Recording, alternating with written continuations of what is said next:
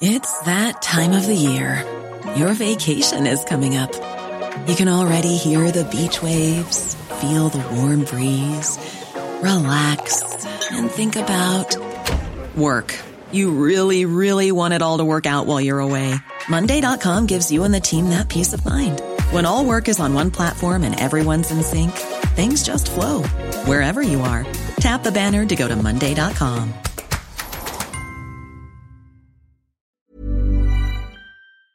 Hi, I'm Lawrence Dallaglio, host of the Evening Standard Rugby Podcast, brought to you in partnership with QBE Business Insurance. The show is available to listen to now and right up to the end of the season, when the winners of the Champions Cup will be crowned at Tottenham Hotspur Stadium, and the fight for the Premiership title will be decided at Twickenham. QBE is one of the world's leading insurers, and they will help your business build resilience through risk management and insurance solutions. Subscribe and download now wherever you get your podcasts. Thanks for listening. ES Audio. From the Evening Standard in London, I'm Rochelle Travers, and this is The Leader. Tensions are rising over nurse strikes. If Mr. Barclay wishes to meet with me and get round a table and stop the spin and start to speak, he can avert these strikes. But my door is wide open, night and day. I will make myself available, as will my team, on behalf of our nursing staff. That option isn't open to me at this point in time, and consequently, he has chosen strikes over speaking to me. Royal College of Nursing General Secretary Pat Cullen speaking on BBC Breakfast there, in response to comments by the Health Secretary Steve Barclay. Nurses will go on strike on 2 days next month as part of a major escalation in a dispute over pay. Dozens of trusts will see nurses walk out on the 15th and 20th of December. It's a tricky time of year for the NHS at the best of times, but the RCN say they've been left with no alternative. Daniel Keane is the Evening Standard's health reporter. So I think the impact could be quite severe, and we're likely to see quite a lot of regional variation, probably in services, because the actual strikes vary by region. So what we do know is that emergency care won't be affected. So nobody's going to turn up in A&E and not have any care because of the strikes. However, what we're likely to see is an impact on routine services. So if you're trying to get your knee or hip replaced, then you could face a delay. And we're probably going to see other services like cancer treatment or urgent testing, they might be partially staffed. So you could face a delay there. But in terms of how bad it could get, I think the real difficulty for this is that the NHS is already battling a really tough winter. We have a backlog of over 7 million people that are waiting for treatment. So it's probably really going to impact the progress the NHS is making on that. And we also have quite a lot of hospital beds occupied by flu patients, very long waiting times in A&E. So it's coming on top of what I think was already going to be one of the toughest, if not the toughest, winter in NHS history. And it's adding to that. But it's also important to note this is part of 7 different health unions that are set to strike. So it's kind of part of a wider movement. It's not just nurses. And that's where I think it will cause real difficulties. How many London trusts will be affected? So London has less trust striking than some other regions of the country, which will obviously influence the impact. So there's 9 trusts, and then you have 2 integrated care boards and something called NHS Resolution. But the 9 trusts are the really important ones for patients to know about. So while you only have 9 trusts, you have some of London's biggest hospitals involved within that. So you've got Great Ormond Street and the Royal Marsden, which are obviously very well known for cancer care. So there's likely to be an impact there. And then you also have really massive hospitals like Guy's and St. Thomas. So I think another thing to note in terms of the impact on London particularly is that the first strike will be taking place during a week of rail strikes, which already have quite a significant impact on hospitals, whether that's sort of staff or patients travelling to the hospital. So I think in this key winter period, even though there are slightly less hospitals in London that are striking, say, compared to the southwest or the northwest, we're still going to see quite a lot of disruption. How has it got to this point? This is a very long-running dispute, and I think it's really important to note that this is the first time the Royal College of Nursing has ever done this, ever. So it's a really, really big deal. It's not kind of a dispute that has ever escalated to this stage. So what they want is a pay rise of 5% above RPI inflation, which is currently around 14%. So you're looking at a 19% pay rise The government hasn't offered anything close to that. So they've offered a guaranteed rise of at least £1,400 for NHS staff, which is about, I think, 4.75%. So you can just see with the two numbers there that they are really a world apart on this. It's like a sort of 15% difference. So the RCN claim that the pay award came after years of squeezes that were already there on nurses' salaries. They say the average pay for a nurse has fallen 6% between 2011 and 2021. So their argument is this lack of pay has significantly impacted morale and actually the NHS's ability to retain and attract nurses into the profession. And so obviously what happens when you have staffing shortages is morale drops, and they argue that there is a real impact on care from this. So part of the RCN's argument is that patients actually are in danger because of staff shortages and low morale, which is caused by low pay. Strikes seem to be everywhere at the moment. How has this announcement gone down in general? Is there a lot of empathy for nurses? I think that there is. Well, I think there's quite a lot of empathy for a lot of people who are going on strike because the cost of living crisis is impacting all of us across the public sector, particularly. I think also after the COVID pandemic, the public support and the enthusiasm for nurses and what they do is just so high. And actually, when people look at pay, when they see that the starting salary for a nurse is just over around £27,000 a year, in the current economic climate, a lot of people would think that is just too low. Now, of course, as you progress through the pay bands in the NHS, you do get more money. But it can be quite difficult to progress through those pay bands. So I think the argument that Pat Cullen and the RCN are make a lot of sense to people. The difficulty, of course, will be if a significant amount of people who are already on a waiting list for a long time have their operations delayed further and their treatment or their diagnosis delayed, and there's a material impact of this, then I think perhaps public opinion might change. But my strong suspicion is that the public is really with the nurses on this. Could there be more strikes announced? Yes, I think that unfortunately for everyone, really, this is going to be quite a long-running dispute.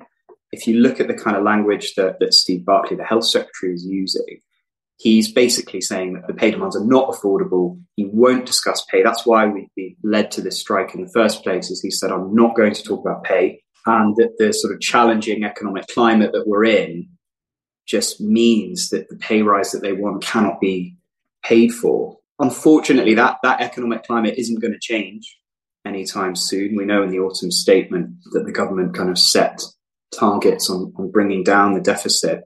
So I think that ministers probably worry that if they were to give nurses a significant pay rise, then of course everybody else in the public sector, not just in the NHS, would be demanding the same sort of rise. So I suspect they may be able to meet in the middle. I mean, there could be a compromise. I don't want to be too negative, but this one could run on for quite a while. But it all depends on, of course, how impactful the strikes are, how much disruption do they cause, and does Steve Barclay just want to kind of pay them what they feel they deserve and get on with it?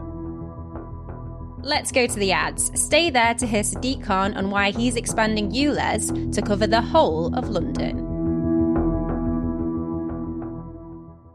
Hi, I'm Lawrence Dallaglio, host of the Evening Standard Rugby Podcast, brought to you in partnership with QBE Business Insurance. The show is available to listen to now and right up to the end of the season, when the winners of the Champions Cup will be crowned at Tottenham Hotspur Stadium, and the fight for the Premiership title will be decided at Twickenham.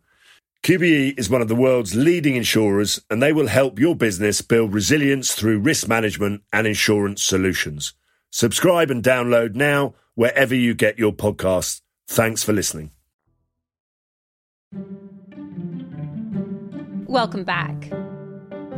The Mayor of London has announced that the ultra-low emission zone will be expanded to cover the whole of the capital. From next summer, drivers of the most polluting cars will have to pay £12.50 a day to enter the Greater London Authority boundary. As a result, an estimated 5 million Londoners will breathe cleaner air. Ross Lydall, our City Hall editor and transport editor, met up with Sadiq Khan after the Evening Standard's Plug It In Summit in London to discuss his reasons for the expansion.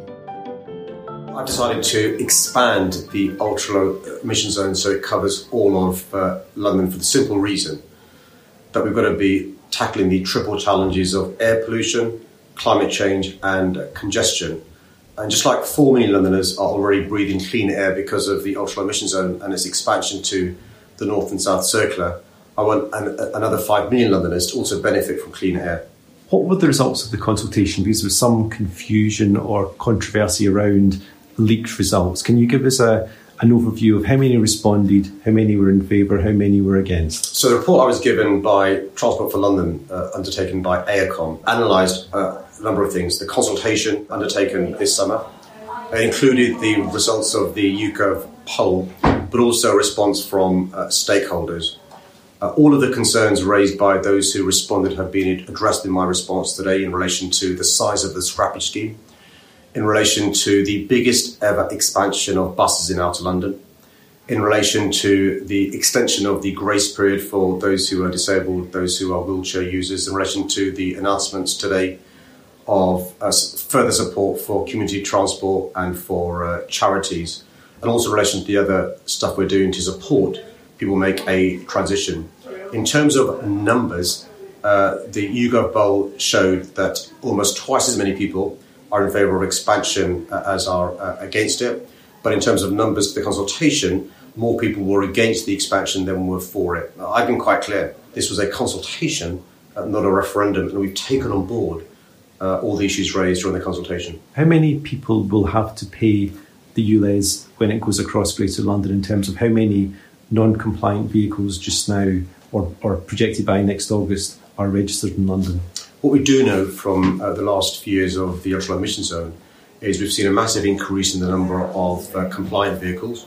We've also seen a massive decrease in the number of non-compliant vehicles. So in 2017, when I first announced the policy, there were only 39% of vehicles in London that were compliant. A month before, we expanded the ULEZ to North and South Circular. That had increased 85%. A month after, it had increased to 94%. In Outer London, 85% of vehicles are compliant. On the borders of the North and South Circular out of London, it's 90%. You've got to throw into the mix, though, that half of Londoners don't own a car. In Outer London, more households have a car than in Central and Inner London. But we also know that those who don't own a car suffer the worst consequences. One of the reasons why the scrappage scheme is so huge, no support from the government, £110 million, is to help as many people as possible transition from a polluting vehicle to a clean one. We've also made changes to the scrappage scheme. So now families will also have the option of receiving travel cards, which give them free travel over a period of time on public transport in London. And we're also giving charities and businesses the opportunity, and families, the opportunity to retrofit their vehicle if they prefer to do that. Just to be clear, so that I'm sure I've understood you, did you essentially say about 10% of vehicles in the outer donut, if you like, the outer ring, will probably not be compliant and have to pay? So 15% are non-compliant. But we also know once we announce a policy and it goes live, a number of those people become compliant. And that's why the experience from Central and Inner is so important. Tell me about the scrappage scheme. Will it be the same as the £2,000 grant that was available under the North-South Circular scrappage scheme? The scrappage scheme we're going to go with is very different from the old scrappage scheme. We've taken on board the response to the consultation. So the size is far bigger, £110 million, but also the eligibility is wider in relation to who is eligible, the size of the support you receive, but also the options you are given as well. And it's really important to support as many Londoners as we can. We're particularly focused on supporting low-income Londoners, on supporting disabled Londoners, on supporting charities and supporting small businesses. That's our focus. The figures show that certainly with up to the North-South Circular, there's about 96% compliance for cars, but for, if you like, vans, white van man, it's about 83%. I'd imagine it'd be similar for the wider zone. So if the scrappage scheme is to benefit disabled Londoners and low-income Londoners, it feels that the Greater London ULEZ will actually primarily target white van man. Is that correct? The size of support small businesses receive is bigger than the size of support a car receives, because obviously they're more expensive to replace a non-compliant van with a compliant van. But there's the additional option now, which wasn't before, retrofit, which is a big change. And so, broadly speaking, there are changes, but broadly speaking, £1,000 for a motorbike, £2,000 for a car, £5,000 for a van, that's shorthand. Okay. Your previous scrappage scheme, I know you said it was different, but about 15,200 vehicles were taken off the road, but it was massively oversubscribed. That was £62 million. If you're up to £110 million, it'll be probably fewer than 30,000 vehicles that you're able to take off the road. Is that a fair calculation? I think we're going to wait and see. I mean, the good news is we've given people lots of notice, but also we'll have an extension of the grace period for disabled drivers as well. The key thing also to say is that anyone is eligible to apply in London. So if you missed out on the scrappage scheme from Central or Inner London, you can still apply for this scheme, but you've got to be obviously a London resident to apply. The government gave us zero support, not just last time with the £61 million, but with this £110 million. In fact, it was a condition of the COVID funding deal that none of the TfL revenue or receipts or capital could be used for this. So this is GLA funded. I've had to, this week, find £25 million to try and avoid the government cuts in our buses. And I found £110 million for this. And later on in February and March, you'll see me having to make tough choices, not being able to do the stuff I want to do with this £135 million because, I think there's no choice but to save our buses, but also to give people support as we approach the ultra emission zone. And just finally on ULEZ, those who were opposed to it said, good policy, but not now, please, Mr. Mayor, because of the cost of living crisis. How much positive thought did that give you? Did you think quite hard about going ahead with next August or consider pausing it? This was a tough decision. It's probably one of the toughest decisions I've made since being a politician, and that includes 11 years as a parliamentarian and 6 years as a mayor. I've factored in a number of things, the costs of inaction versus the costs of action. Political expediency often trumps public health. In this case, it hasn't. But also I've been like the fact that, my political opponents have been against most things that have been progressive in the recent past. They haven't just been against ultra emission zone in central London, ultra emission zone expansion. The same people were against me voting to ban smoking in public places. These same people were against a sugar tax. And when you look at history, the Clean Air Act in the 1950s, there were people opposed to those brave politicians. Frankly speaking, because of the cost of living crisis, had I not been able to put forward a massive scrappage scheme of the size I have, I may have delayed this. But the scrappage scheme is so huge, but also the numbers in relation to the numbers of people who don't own a car and suffer poor health, but also the top 10 boroughs, well, I should say the worst 10 boroughs in London, with the premature deaths from Bromley, more than 200, down to in the top 10, Redbridge and those sorts of boroughs. It's not acceptable for there to be 200 bereaved families every year. And so, it's an issue of social justice, an issue of racial justice, but also an issue of a public health crisis.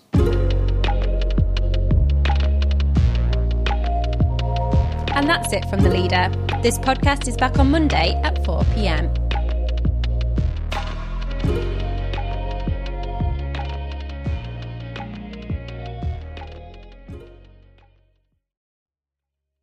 Hi, I'm Lawrence Dallaglio, host of the Evening Standard Rugby Podcast, brought to you in partnership with QBE Business Insurance. The show is available to listen to now and right up to the end of the season, when the winners of the Champions Cup will be crowned at Tottenham Hotspur Stadium, and the fight for the Premiership title will be decided at Twickenham.